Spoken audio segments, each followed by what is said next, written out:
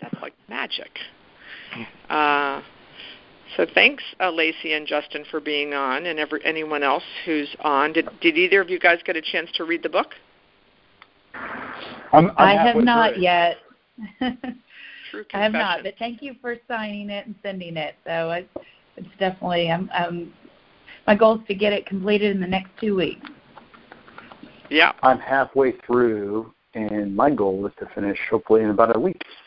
Awesome. All right, it's 11:30. So thank you guys for being on the book club call. And today, the book is Don't Say No for the Prospect, written by yours truly. And it was definitely a labor of love and kind of easy because they were just a bunch of stories. So I thought it was going to be odd for me to interview myself. So I asked my dear friend Barry Wolf with Marcus and Millichap, who I think you guys have heard Barry speak up on some of the prior book club calls. And he's a dear friend, and we've tried to do some business together for sure. Soon, Barry, we will. And so I'm going to turn it over to Barry, and Barry's going to ask questions. But absolutely, I think, Barry, you're good with people jumping in and asking questions as well, right? 100%. Please do.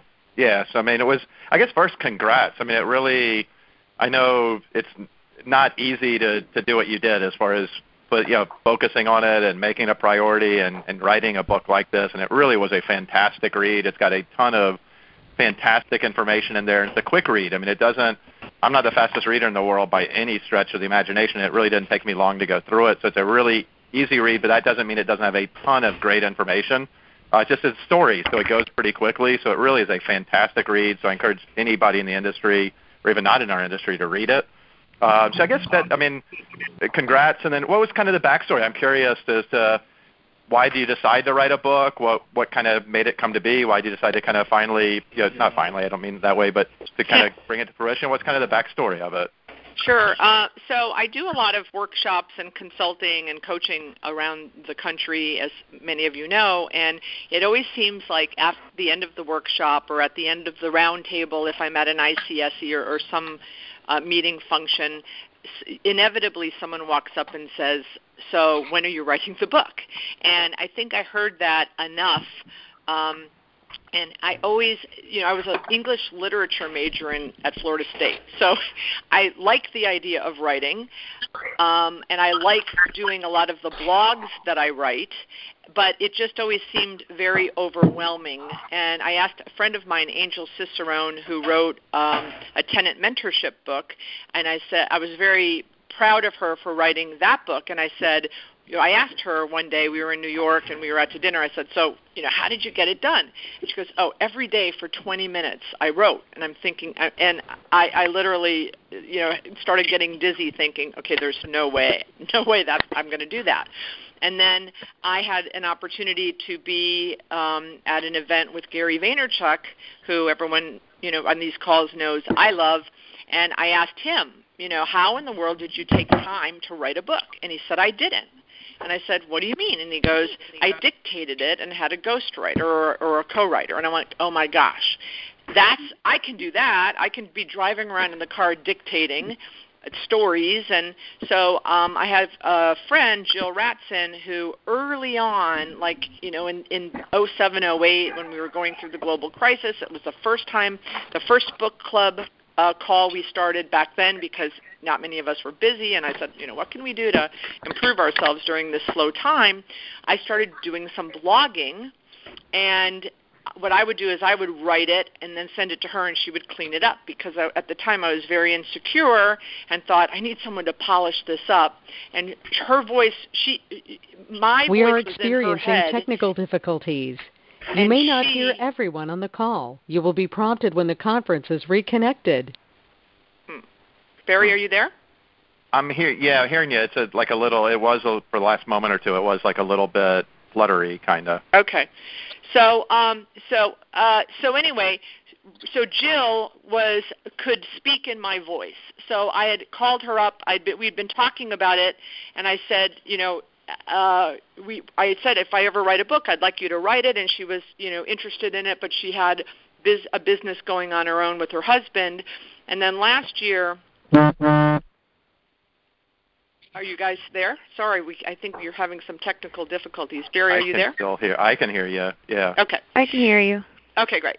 So anyway, so I went to this conference. Everyone knows I like going to conferences, and I went to the National Speakers Association conference in Dallas, and I went to a workshop, and it was about writing a book. And basically at that point, I left that workshop. I said, I'm going to stop. It was always on my things to-do list, and I said, I really need to just execute on this. I called Jill. I said, if you can do it, great. If you can't, I'm going to move on and find someone else. She said she was ready. It was perfect timing. She said, when do you want to get it out? I said, I don't know. And she goes, how about year end? And that was July. And I said, really? She goes, yeah, we could send them for Christmas gifts to your clients. I'm like, perfect.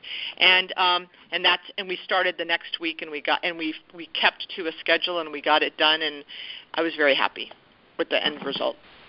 Very cool. No, it came out fantastic. And what was you're one of the most giving people in the business, and I think that's kind of what you're known for. What were you hoping? What was your goal to accomplish with the book, or was it just kind of here's my knowledge? But what was your goal? What did you want to accomplish? Anything particular?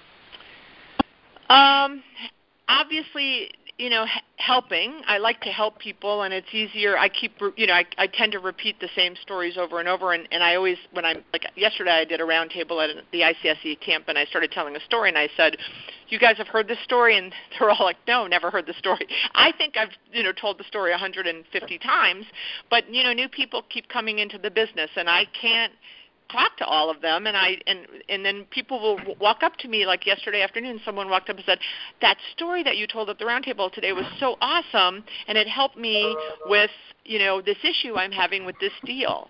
And I thought, well, why don't I just put the stories in a book, and maybe the book will end up in the right hands, and it'll help people, because certainly I'm not going to be able to be all over the country talking to, all of the real estate, leasing agents that, I could share 32 years of mistakes and successes with. Hey, how did you come up with the slogan, and when was it? Don't say no for the prospect. Did you just push that, or did someone else just push that? I love that. Don't say no for the prospect. No, I did. I got it sitting here on my desk. So. Oh, awesome. So I've been saying that for years, and students of mine will come up to me, again at conferences and say it to me. And I would tell you that 90% of people that call me with a question or call me for advice, 90%, the answer is get out of your head. Always. I just had someone email me this morning and ask me something, and I said, why aren't you trying it? And the answer was, well, the vets in my office told me it's a waste of time, or what if they say no, or the negativity that we ourselves put in our heads to make us like, why didn't I write the book for 14 years? I wanted to write the book for 14 years. Why didn't I do it? The negative thoughts in my head. What if no one reads it? What if it's too hard to write it? It's all recorded. Why we don't execute on something, what I find, Barry, is 98% of the time it's because it's our own doing by having negative thoughts in our head. No, when I read the book, it really has changed my mindset. Even, it's the standpoint of some things as far as properties sending you, there are times it's not going to be for her, and I've done this with other clients, and I don't bother sending, and I've kind of started, whether it's sending properties or conversations of, I don't know the answer in reality for them, so don't say no, and you literally don't say no for the prospect. It's kind of been popping in my mind certain times of just do it and let them, if it's not for them, they'll say no, and you move on, but don't, as you say, don't say no for them. Let them say no, or let them, right. Some percentage of the time they're actually going to say yes. Exactly. I have a young man living with us for his senior year. His parents had to move for job reasons, and he was a senior in high school and very involved. And he's staying with us for the year. And he's kind of a shy kid, and he has his eye on this young lady. And we're talking at the dinner table. I'm like, well, why haven't you asked her out? And he goes, no, she might say no. And I'm like, I know, and I have the button, in the kitchen, and I'm pushing the button, and the kids are pushing the button. We're like, Ryan, don't say no for the prospect. She already said no if you don't ask her. It's already a no. So you can only go up. And if she says no, you're in the same place. So he went and asked her out, and of course she said yes. And we were like dancing around celebrating at home. And he went home for the weekend, and he told his mom, I didn't say no for the prospect. And his mom like, what are you talking about? But, how many times have we said, I want to talk to that retailer, and I think they would be great in my property. Or let's say, Dunkin' Donuts is down the street, and they don't have a drive-through, and you're building a property that you could put a drive-through. Well, they're not going to move over. Or they're not, I remember I did a Maggie Moo's ice cream. I had a smoothie guy going out. I looked up, best of ice cream in Davie. Maggie Moo's ice cream pops up as the best of. They're across the street in a federal realty-owned million-square-foot, huge power center, and I'm in a little 42,000 square foot strip center. And the vet hat, the vet not negative, but the vet hat, the experienced hat on my head said, well, they would never move over here. They've got Costco, they've got Ross, they've got Home Depot, they've got TJ Maxx, they've got Office Depot, they have everyone over there, and I'm a little unanchored 42,000 square foot strip. They would never. And then I heard myself say that, and I said, okay, don't say no for the prospect. Take your vet hat off, take that experienced hat off, that jaded hat off, and go over there. So I grab my kids, and Friday night we go over there. I walk in, and there's 3,000 square foot ice cream store. Literally goosebumps up and down my arm because I know immediately that they're not supposed to be in 3,000 square feet. And they ended up moving a year later to my center. So that is don't saying no, not saying no for the prospect. Well, I think it's also being willing, and you address this in the book. I'm looking at page 41, and it's counterproductive to be averse to hearing no. And I'm thinking back. I mean, you've got so many examples of that, and I even remember just finished reading or listening to you had done recently the book Never Split the Difference by Chris Voss, and he references, and you do too, embrace no. I mean, you want to get to know, like even the boy who's living with you, even if the answer had been no from the girl, at least then he kind of knows it and he goes about it, he moves on and makes that other thing. So, I mean, there's nothing wrong with no. Exactly. All right. Hey, guys, I'll be done in mute your line. Guys, we've got some people, we need some people mute your line if you're not talking. Yeah, please mute your button. Yeah, everyone mute your button if you could until you want to jump in for a question. Yeah, and I was actually talking about this yesterday with someone, and I think it was a Tom Hopkins cassette. Some of the people on the phone don't even know what cassettes are, Barry, but you and I do.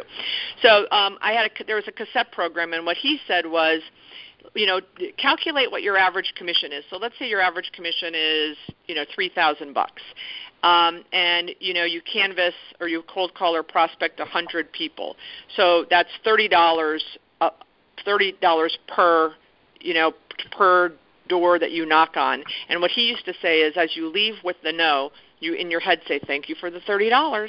Thank you for the $30, because after you hit 100, you probably are going to get a deal. And so every no is a value towards the yes. You're making a deposit into that We are virtual bank experiencing account. technical difficulties.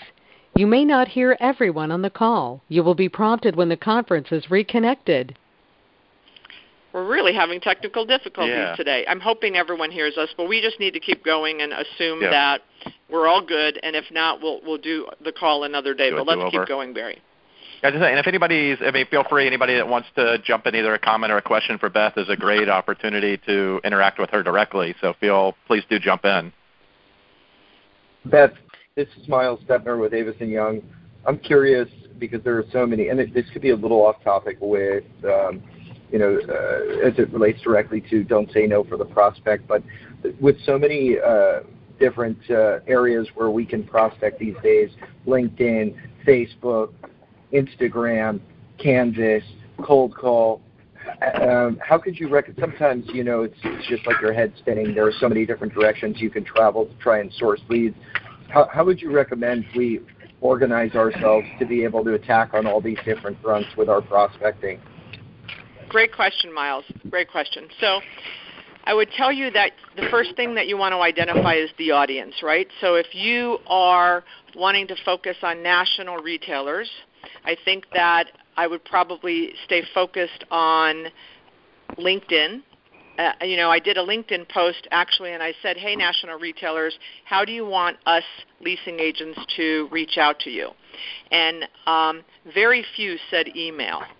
They're getting 300 and 400 emails a day, and they're just, we as a culture aren't even deleting them anymore, right? So I think that, and I have a client who started using LinkedIn to set Vegas appointments 3 or 4 years ago, and they said that their Vegas appointments shot up 40% because the national retailers looking at their LinkedIn and saying, okay, here's 2 messages versus their emails which are 350. So I think, I don't know, Miles, how long you've been in the business, but, when I first, 32 years ago, our options, or maybe 20 years ago, our options were cold call, canvas, fax, right? Now people are cold calling through text. So I think that there are certainly there's a lot more options, but what works for me is picking the thing that you're most comfortable with, and I'm making sure that you're providing value. So I think that if you're throwing up your flyers on LinkedIn and thinking that someone's going to see that and respond, I don't think that's as good as Joshua Ladle in South Florida has been doing a bunch of market information. And I think that that's fabulous, because if a national retailer is looking in a submarket and they see Josh's posts about market comps, they're probably, my guess, going to reach out to him. All right, no problem. So I think don't try to be all and end all and do 15 ways to prospect. If you like, I love canvassing. I love getting out. I like looking in the market for acquisitions while I'm out. So I will never give up on canvassing. Cold calling that's not something I like doing. I don't get a lot of good results out of it, so I do a lot less of that. Facebook, when I'm trying to find mom and pops, I've been doing Facebook direct messages, and I'm getting 33% response. Never in 32 years have I seen that kind of response. I love that, so I'm doing more of that. I just started on Instagram, and I'm going to try that. I don't know if that will work. I'm going to try it. But right now, the highest and best use of my time is canvassing and Facebook prospecting. So, excuse me for a second. Sorry, Beth, but somebody needs to mute their phone because we can hear all this noise, and I'm having a hard time, Beth, hearing you. Sorry. Sure. If you guys could mute your phones unless you ask a question, that would help us. So I think that you can get lost and go down a rabbit hole. You have to stay disciplined. So I think that you pick, an hour a day to do social media prospecting, or maybe 3 times a week. With Facebook prospecting, you can only do 10 a day. 10, maybe on a stretch, we've been able to do 14. That can take us 10 or 15 minutes. It's kind of easy peasy. So I think pick 2 or 3, focus on that. Do that for a month. See if you're getting the return on your investment of your time. If not, switch it up. But don't try to do 10, because you won't. I don't think you'll get. It won't be quality. You won't get the return on your investment. I hope that answered your question. That helps a tremendous amount with just kind of giving me some confidence in. I think not spreading myself too thin and just picking an avenue I'm comfortable with, trying to provide some value in my correspondence when I do that, so it engages them and brings them in. That helps a lot. Thank you. Yeah, thanks for the question. Hey, Beth, before we move on to the next one, it's Aaron. I was actually surprised you didn't say this, but you basically alluded to it without directly saying it. Time blocking, I've found, has been very helpful for me, especially as it relates to Jeb Blount's book. Mm-hmm. And so because doing something new with all the different platforms that are out there for sourcing leads, I think can be a little bit overwhelming for a lot of people. And so, like, what I've done is what I used to do, now it's become habitual, but like what I used to do was I used to block out like 30 minutes every Monday afternoon to get on LinkedIn and just add more people and throw messages out there and stuff. So I would just insert the time blocking element of that. And so basically having like a set time to do those Facebook messages or set time to make those cold calls to nationals, etc. Thank you, Erin. 100% time blocking. I'm trying to do it. I try to do it when I wake up around 5:30 to 6:30 before I start breakfast for the kids, and then after I take them to their bus, I come back and try to do it for another hour, and then maybe I do it, sporadically during the day. But I try to get it done. And since Agent 2021, which was about a month ago, I've committed to doing 2 hours of social every day. I'm probably doing it about 3 times a week. But I've upped it. I've doubled that. Before that, a month ago, I was doing it about an hour a day. But I'm substituting social engagement for other things I was doing to prospect. So is that, Beth, you going on Instagram, Facebook, just looking for contacts or sending messages, or what does that look like? What is kind of the time? Yeah. What are you doing? Yeah, so an hour of it, so I do about 15 minutes of education, so I just started Instagram, so I'm learning about Instagram. So, 3 or 4 people yesterday said, so you're on Instagram now. It's very funny. So 15 minutes I try to do education. There's things that are new all the time, and I'm maybe learning from other people that are heavier on the certain platform. I'm watching maybe a post or a 2 or 3 minute tutorial on the new platform that I'm trying.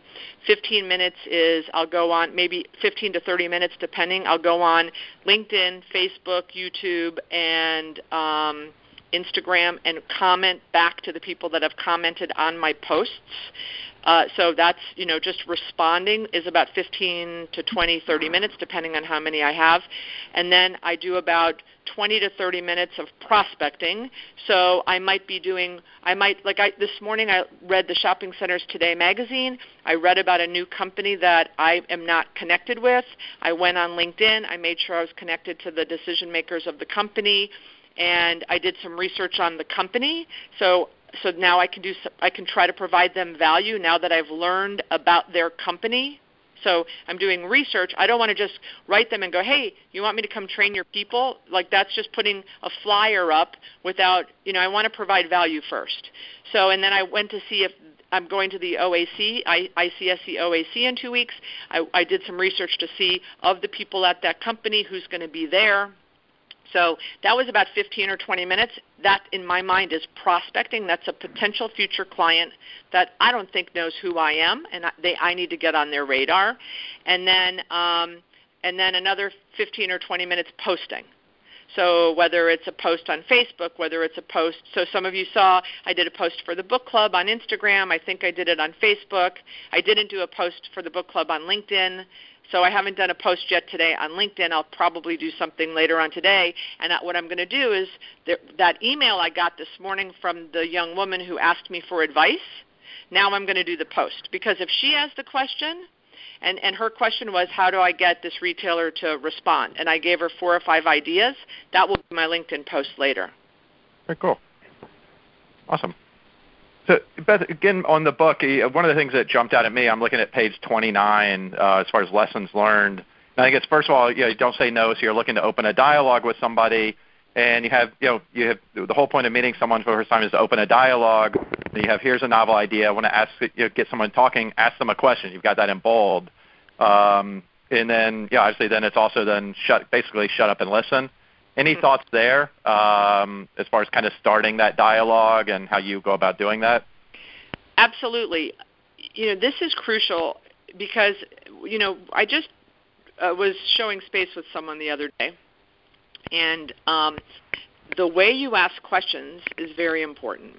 So what I recommend we all do is we write down literally on a piece of paper or, on your tablet, however you like to, wherever you like to write things, and write the questions that you want to make sure that you get answered, whether it's on a call, whether it's at a showing, and then look at the question you want to ask and then rewrite it to where you're asking it more aspirational. For example, when you're canvassing, and those of you that have canvassed with me, and I still make the mistake, but sometimes I'll say, so is this your only location, right? Terrible question. Instead, how many locations do you have? right? Or if you're in a showing and you say, so do you have any experience? Terrible question. But what happens is you're in the moment. And when you're in the moment and you're trying to remember all the things I have to ask the person, you don't really think about how you're asking it. So I highly recommend you write the questions down and use it as a cheat sheet or, as you're showing space so that the person feels good after the interaction with you and you get the information you want to get. How many times, I'm sure a lot of us have been in the situation where we hang up the phone or we walk out of the showing and we're like, crap, I didn't ask them, where are they going to get their money to invest in the space or how did they get into the business? It's all about creating dialogue, and there's great questions to ask to start and create the dialogue. But it's hard when you're in the moment to remember those and to remember to ask them appropriately. So I'm a big believer in writing down the questions. There's nothing wrong with having a cheat sheet while you're in front of the prospect or on the phone talking to the prospect. So that, and asking is everything. I've had showings. I was in Chicago last week, and we went canvassing with a group of people, and I'll do it, and then they'll do it, and then I'll do it, and then they'll do it, and inevitably, when they first do it, they're talking way more. And then when we flip it over, they see me do it, I say, okay, how many questions did I ask versus how many questions you ask? It's again, Tom Hopkins, telling ain't selling, asking is. You're not to go in there and go, you should come to my property because of this. You should da-da-da. You should. And that's all I hear a lot of is most people in sales think our job is to deliver the 43 reasons why they should buy our product, when instead we should be collecting and gathering information and then seeing if our product fits. And then delivering the information of our product, for example, so you're looking at the Winn-Dixie Center down the street, and we have the Publix Center. Are you familiar with the difference in sales volumes between the two? Asking the question instead of telling. If you ask it, then they are more engaged than if you tell it. They tend to shut down. Good point. Hey, Beth, this is Justin in Knoxville, and I loved your point about the work that it takes to cultivate a pipeline and get those conversations going. What are some of your best practices for keeping that conversation going over sometimes the many years it takes to get that warm introduction into an actual deal that's moving through your pipeline? Sure. Thanks, Justin. Providing value. And you know what? One more thing, providing value. So Barry Wolf, our interviewer for today, was the listing broker on a property that I bought in 2008. And now I'm going to embarrass him, but every month since 2008, Barry Wolf reached out to me every month since 2008 and provided value. And in 2016, and never asked for the business, this is the part that I embarrass him on, which of course he should have probably 3 years in, but never said, hey, do you want to sell the center, or do you want to sell any center, or can I help list?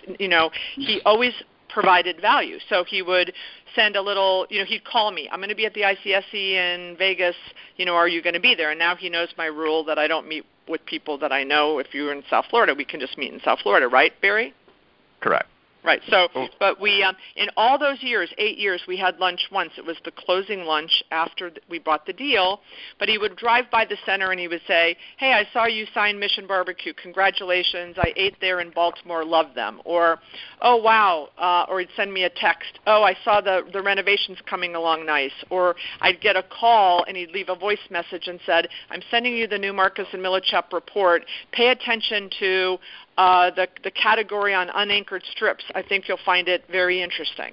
So always provided something of value. So 8 years later, when I said, okay, we've decided to sell Arrowhead, there was only one name, one person that I even considered hiring to lease the property. Now, 8 years, never asked me for the business, but he was always the top of mind guy. Now, Barry can talk about this. I'm sure he thought, 8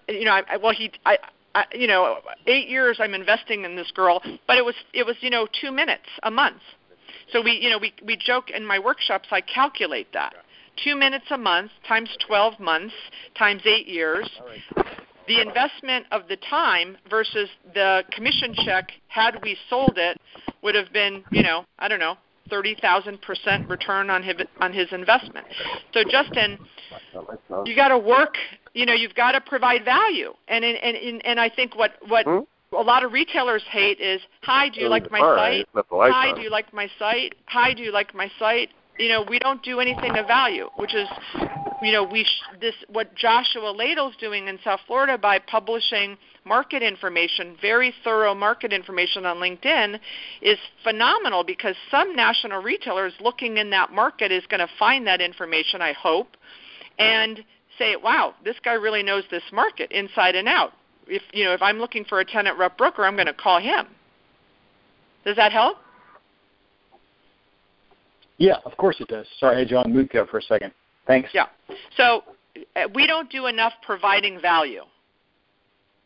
And I think, Beth, and you hit on this with social, and you mentioned as far as, I think you said it's Josh, it's so much easier to do now than in 2008 when we first started working together. Back then it had to be me picking up the phone or maybe dropping something in the mail.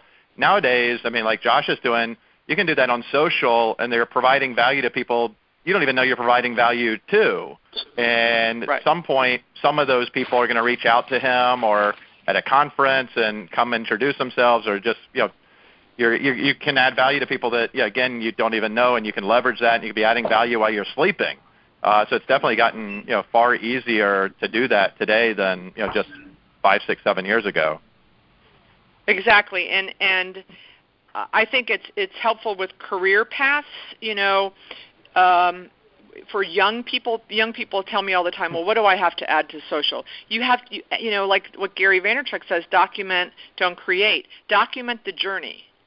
Document, okay, I'm going canvassing for my first day today. I'm kind of scared, but this is what I learned. I had a young guy from Phillips Edison, Tim Butterfield. He said, I talk about it's not who you know, it's not who you know, it's who knows you. And he goes, how do I get people to know me? I'm 6 months in the job. And I said, let's do a Tuesday. I said, what do you like to do? He goes, I love to read. I said, great. Let's do a Tuesdays with Tim and write on LinkedIn every Tuesday what book you're reading and list 3 things that you got out of the book. Maybe you'll help other juniors. Maybe you'll help other people that read books. But, and look, I hope my clients, Phillips Edison, I hope you stay with Phillips Edison forever. But you're putting yourself out there. People are going to start to see you and know you. So being involved in providing value will help your career path. Not to mention, back to what Barry's point is it's very cheap to run ads to target audiences. So if you guys, want to target national retailers or buy on both Facebook and on LinkedIn. So running ads for $50 is pretty easy. I don't know if you guys have seen Jeff Dervich's Facebook ads, but he's not spending that much. I see that ad every day. Now, I am a buyer of real estate, and my guess is I'm his target audience. So advertising also is, cheap if you have a specific audience that you want to target with your valuable information you're posting. Very cool. Well, real quick, Beth, we'd be remiss if we can't talk about this book or talk to you and not talk about canvassing. So, you're the canvassing queen. I don't think I'm not sure canvassing would even be that well known in the industry if not for you. How did you first kind of come across it? Is it something I know the answer to this, but is it something you still do? What is the benefit of it? Okay, what's canvassing karma? Let's kind of chat about canvassing. Sure. So, I do it. I try to do it once a week. Early on in my career, I did it. I think I did it every day. I know when I was leasing the Fountains, 400,000 square foot property in Plantation, we took it over. The property had lost 100,000 square feet of tenants. So that property was absolutely persona non grata. And I would show up at the office around 8, do some paperwork. I was out by 10. I'd come back around 4, do paperwork, make some follow-up cold calls. I did that for every day. I was canvassing probably 50 to 100 people a day. 6 months in, not one deal. And I thought, okay, I obviously should not be being a leasing agent because I don't know what I'm doing. But it was we had to turn around the thought process of the local retail community because since 100,000 people had moved out, the local mom and pops, the nationals that were there were doing great, but the mom and pops had no interest. And they're like, the place is jinxed. Why would we go there? And what they didn't understand was the developer had given full build-outs, no guarantees, and a year free rent. So when the free rent went away and the mom and pop had zero investment in the space and their rent went from 0 to 40 in a market that should have been 25, it was easier for them all to move out, which they did. So overcoming the odds. So I went to my boss after 6 months and I said, I obviously shouldn't be in leasing. And he said, well, and back then we didn't have CRM. We had binders with prospect sheets, and I had 5 binders full of prospect sheets. He said, just, what you're doing is right. And thank God I stuck with it because the compounded effort of that canvassing, I always say, get 5 no's before you give up on the prospect. If you think the prospect could be good for your property, don't give up until you have 5 no's. Because the first 3, they can't even appreciate who you are or what you're selling. So it takes 3 for when you walk in, for them to go, oh, you're the leasing agent person for that shopping center. So the next 6 months, I leased 50,000 square feet. It was my first $100,000 year, and I was 32, I think. So canvassing works, but you can't people. I run into ICSC, and they say, oh, canvassing doesn't work. I go, really? Well, tell me why you think that. Well, I went once, and I didn't get a deal. So, yeah, that for sure, that doesn't work. But if you work it, just like Barry worked me, and if you canvass, and the whole canvassing karma thing is for sure whenever when you have that person, maybe it's the National, the Starbucks, Sherwin-Williams, TJ Maxx, and you've sent them an LOI, you're waiting for them to call back. I promise you if you go out canvassing that you'll get that call you've been waiting for. I mean, that's going to be a future book, is canvassing and canvassing karma stories, because I get those all the time. I get texts, just had a canvassing karma today. So I think that happens. And, that's just whether it's granola or luck. But, the universe will reward you if you get up off your butt and go do the hard stuff. I mean, canvassing is not easy. It's not. But, the best canvassing is when it's pouring rain. Or, I was in Chicago last week, and it was freezing. It was 22. It might have been even lower than that. And we went canvassing, and my team couldn't believe how much interest we had from the prospects. So I'm a huge believer in canvassing. I go every chance I get. I just am a little busier today than I was in my junior years. But in my junior years, I would do 3, 4, 5 days a week. That's great. No, and I'm a big believer in the karma. Like you say, going out in the cold or the rain, I agree. The universe watches those things. It makes no sense, I know. But if you're out there doing it in the cold or the rain or even on a holiday, you get bonus points as it relates to karma, and it will come back to you. It may not be that day. It may not even be that week. But at some point, it does come back to you, and I don't know why or how, but it just does. Well, in the rainy days, the reason I remember I was going to CB in Raleigh, and my client calls, he goes, oh, you're going to kill me. I said, why is that? He goes, it's going to be pouring rain here tomorrow. I'm like, great. He's like, what? You're crazy. I said, tell the girls to wear their rain boots, because when it's pouring rain, there's no one going into the stores. So the store owners love you. They have more time to talk to you, and they feel bad for you. So, I just say get a rain jacket, get some boots, and get an umbrella and go. That's awesome. Anybody input? Anybody thoughts? All right, this is Matt here in Los Angeles area. How are you? Hi. great. First of all, congratulations again on the book. That's phenomenal that you've had it unleashed finally, so that's great. And for my story, that's similar because, as I said in the previous call, I'm from Columbus, Ohio originally. So after I did an MOD shift from Eastland Mall, I said, okay, I'm going out there prospecting. It's, of course, for me, it was any time of the day. It didn't matter. So it was one of those like snowstorms where it was, very slick out on the street, icy and, just piled up snow in a parking area. So I went into this old shopping center where I used to go as a child. And don't you know, I found a tenant that looked like they were a national tenant, but they were local. And I said, whoa, I haven't seen this here before. It was actually like around the area where the Chuck E. Cheese was, moons ago when I was a kid. So I went there, talked with them, got information. I wound up getting called back from that business owner, and they said, well, we were actually going to contact your mall, and, lo and behold, you contacted us first. I said, well, there you go. So after that, we talked and walked through space, even met with them really after hours because they could only meet in the evening. So I said, okay, we'll meet 7, really it was after 8 o'clock, towards mall closing. So don't you know, they wanted the Radio Shack space that became vacant, and they made it their own, and my former boss who had hired me and then moved on to her former company, saw the pictures of the space. She said, this does not look like a Radio Shack. It doesn't look anything like that. And don't you know, honest to God, tooting my horn, I filled that Radio Shack space faster than anybody else had their Radio Shack space filled.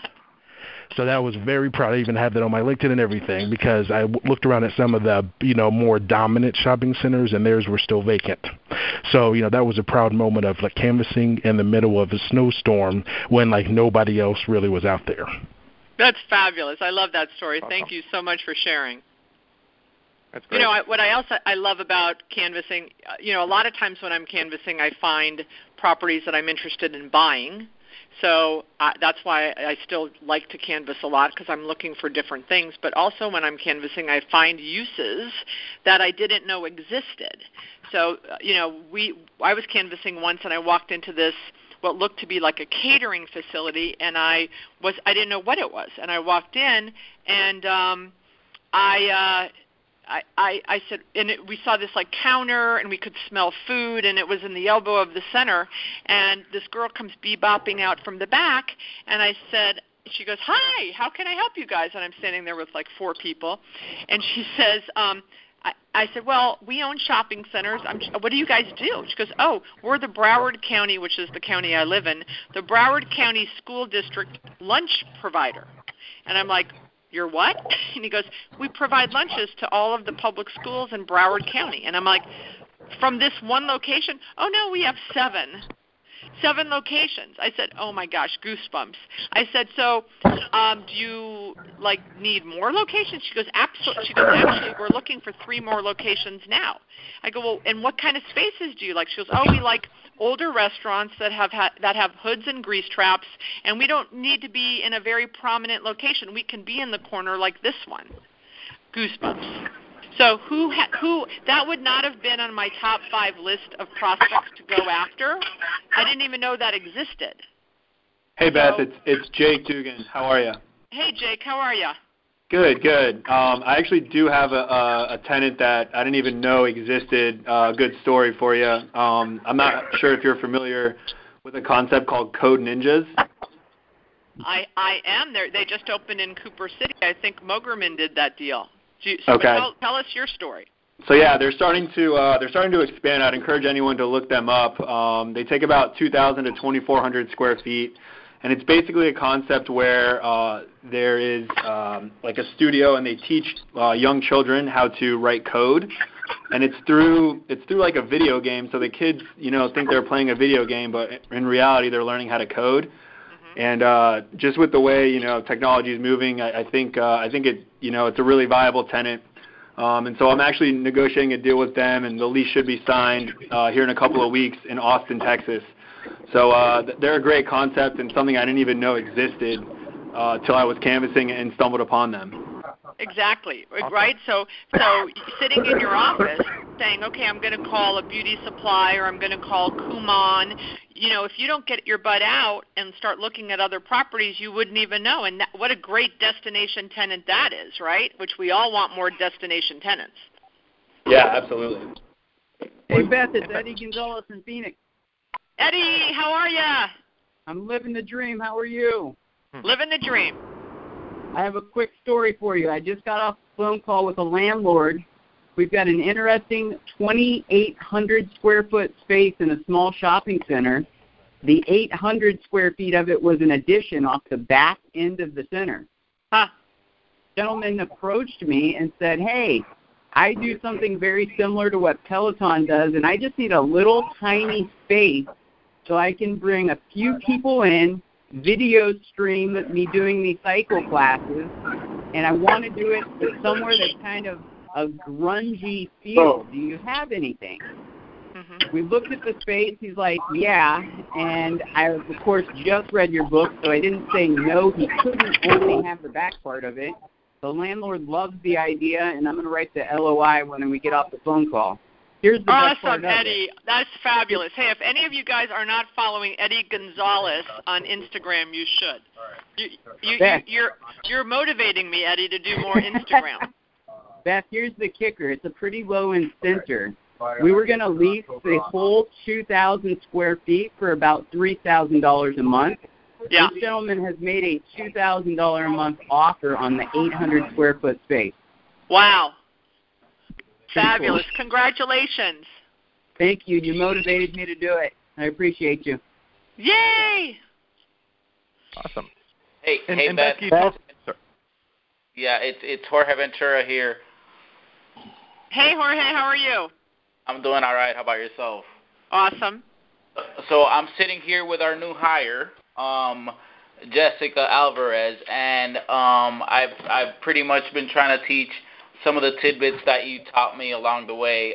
Can you speak a little bit about tenant placement in shopping centers and what makes a shopping center successful as far as destination and compulsory uses? Sure. So every shopping center, in my mind, has two kinds of tenants, either impulse or destination. And we need to make sure we're putting the right tenant in the right space. And I think that as I travel around the country, I would tell you that 90% of the vacancy are in the elbows. And if you look around at the shopping center, that 90% of vacancy is in the elbow, you're going to find that there's a destination tenant that is in an impulse space that should have been put into the elbow. So, for example, an L-shaped strip center with a vacant 6,000 square feet in the elbow, and you look at the rest of the center, and on the end cap is a physical therapy studio for 4,000 square feet, right? So it's very important because I think we would all agree that 100% of destination tenants want to be in impulse spaces, and 0% of impulse tenants can succeed in destination spaces. So we should not be in a hurry to just get a lease done, right? We should be smart. So when H&R Block calls us and says we want at the end cap, but we know they're only open 3 months of the year, that's just not the right tenant if we want to drive traffic to the center. So, and there is one time where I will agree to put a destination tenant on an end cap is when they pay $5 more a square foot, or 20% more. I can be mercurial when it comes to that, but it's not smart leasing. That's not rock star leasing by, H&R Block calling and saying, I want the end cap, and you don't do everything in your power to get them off of the end cap, right? Or a physical therapy. That same story, the fountains, the 400,000 square feet, we had a tenant that was, it was called Sportsman's Paradise, and for those of you in South Florida might remember them 20 years ago in Dade County in Miami, they had 7 locations, and they wanted to open their first one in Broward. But they wanted the main space, and they wanted to pay single digits. And if you can imagine, we were desperate. But my client, GE, is like, and I agreed, they wanted 12,000 square feet, and I'm like, I can't give them 12,000 square feet in the best space. Because at a single digit, because the minute you do that, the rest of your deals in lesser, well-placed locations, you're going to get a much lesser rent. But and we were really walking from the deal, and I said, hey, why do you want, what's the main reason you want this space? And they said, well, people don't know us in Fort Lauderdale. They know us in Miami, but they don't know us in Fort Lauderdale, and we need the main space to get the visibility and exposure, the impulse space. And I said, okay, well, how long will it take you for the Broward County residents to figure out, who you are and what you're, that you're here? And they said 2 years. So I went back to GE and I said, look, I have this idea. I've been canvassing for 6 months, 100 people a day. We have squat. Okay, this is a 12,000 square foot tenant who wants space in our center. They would drive families to our property. This is like before Sports Authority. It was a great use. I said, why don't we do this? Why don't we see if they'll take the 12,000 square feet, and in 2 years we get them off the end cap. We take back the front 4,000 square feet and add it behind. Let's see if they would do that. They did, we did, and that was the first deal. You guys, I'm sure, have all leased properties that are hard to lease. It takes the first one to get, the momentum going. So we did that. We leased the 12,000 square feet. It was a low rent deal. Fast forward today, that end capped, before DDR knocked it down and kind of changed the shopping center, was worth 40. So locking down that end cap, that impulse space, is terrible long term. So if you can do it, so making sure that you're putting destination tenants in destination spaces and leaving the impulse spaces open for the impulse uses, because if you only have destination spaces, you're never going to lease to an ice cream guy or a discount hair salon or fast casual restaurants, right? They need their impulses, and they need impulse spaces. Great information, Beth. I appreciate that. My pleasure. Beth, Ron Osborne here in Cooper City. You talk about bad brokerage. I've called on a property with one of the well-known companies up in West Palm Beach for a specific user. He immediately said, no, the city's not going to allow that use. Fast forward 48 hours, I get a call from the owner, who I know because he saw my LinkedIn post, and said, would this tenant work? I've got a property up in XYZ city. And I said, absolutely. We start talking. I asked him who his agent was. It's kind of like the same property. It was. And he said no for his client. Meanwhile, the client's going to the city to see if he can get this kind of use, because he says it's only good for either a fast food or oil change guys. It's the only people that can work there. Yeah. So that's where you've got to be really careful not to say no for your client. For sure. I some of you know that I had a hard time leasing one of my own properties. I'm a canvassing and leasing queen, and could not lease one of my own properties, Sawgrass. Hired Mike Mogerman to lease it. I thought we couldn't do a certain use. He went to the city, had 2 or 3 meetings, calls me up and said, they'll do it if we do this, that, and another. So this is me. Like, I own the deal and didn't do the homework and said no for myself and no for the prospect.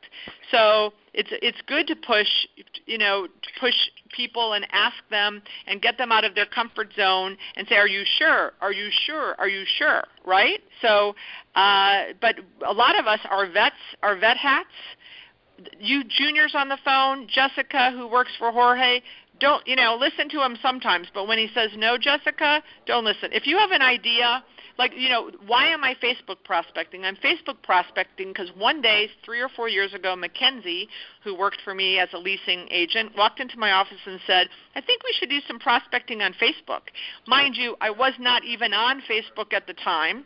So not even on Facebook, I gave the great advice of, that will never work. Okay, that will never work, and I'm not even on Facebook. So how smart was I to even give advice on something I didn't even participate in on a platform? And I heard myself, literally the words coming out of my mouth, and I said, sorry, wrong answer, you go ahead and try it. But absolutely in my head thought, never going to work. She did it. We did a deal with Jimmy's Chocolates like a month later. And I immediately got on Facebook and said, there's something to this. So vets, keep your mouth shut to your juniors. If they have an idea, even if you've tried it and it didn't work, maybe they'll do it differently and make it work. And it's okay for them to learn the lessons anyway. You can say, well, when I did it, it didn't work, but, go for it. There goes the rest of my training for the day. That's real quick. So Barry, we're at 12:25. 12:24. I usually try to end this a little early, to get everyone back so they can get busy. Do we have any other? Barry, do you have one last question, or is there anyone on the call that has a burning question? I had real quick one last question. Well, no, I'll let you. You can go on. Whoever that was. Oh, hey, Beth. It's Debbie Ashland. How are you? Debbie, I loved your post this week of Kiki's and your FSU hat. Thank you. I just this is actually not a question, but I've just been in a canvassing slump, so this was just a great call for me to get back out there and get myself motivated. So thank you, for the book also, but sharing all of your knowledge as well. My pleasure, hon. The best way to get out of a canvassing slump, you know what it is? Canvas. Oh, canvas. You knew I was going to say that, right? Mm-hmm. Yes. But that's, we all get in funks. I get in funks myself. And I promise you, we all do it. It all happens. And the best way is to get up and go out and do something to shake it up a bit. And then usually you get a lead, and then you're out of the you get out of the funk. Yep. Great. Thank you. Even the best athletes have, whether it's baseball, basketball, whatever, they go in slumps, and they have the confidence. They just keep swinging, keep shooting, and eventually it just works its way out. Yeah, exactly. It works its way out. Well, congrats again, Beth. I think everybody in this call, knows you, loves you, and it's really, fantastic what you've done. It's a real gift to the industry. And if you haven't read it, as I said, it's a phenomenal read, but it's an easy read. It's like Beth, like you say, even our business is not easy, but it's not difficult, but it's not easy. I don't remember exactly how it's along those lines. It's I'd say the same thing. It's a great read, but tons and tons of information. We've just barely scratched the surface on this call. We could have a 3-hour call and barely scratch the surface. So congrats again. Well, thank you, and I'm actually 6 chapters in on the next one. The next one is going to be a playbook for year 1 in the industry, Rookie to Rockstar. The acting title is You Can Do It Too, and it's going to be about 300 pages. It's going to be very, very thorough and deep, and, day 1, month 1, week 1. Jessica, I probably won't have it done until Vegas, but, Jorge and Jessica, you guys will like that. It's going to be really meaty, and I think you guys will all love it. But thank you for supporting me. And if anyone has any other questions that you didn't get to ask on the call, just email me and I will respond. And the next book club is Getting Things Done by David Allen. It's March 15th. And the book after that, so everyone has skipped that book because I'm getting tons of comments on Atomic Habits, which is April 12th. So I love that you guys love Atomic Habits, but don't forget about Getting Things Done, which is the lead-up to Atomic Habits. So thank you, guys. Barry, thank you so much for being my interviewer today. I really appreciate it, taking time out of your busy schedule. And I love you all, and thanks for the support.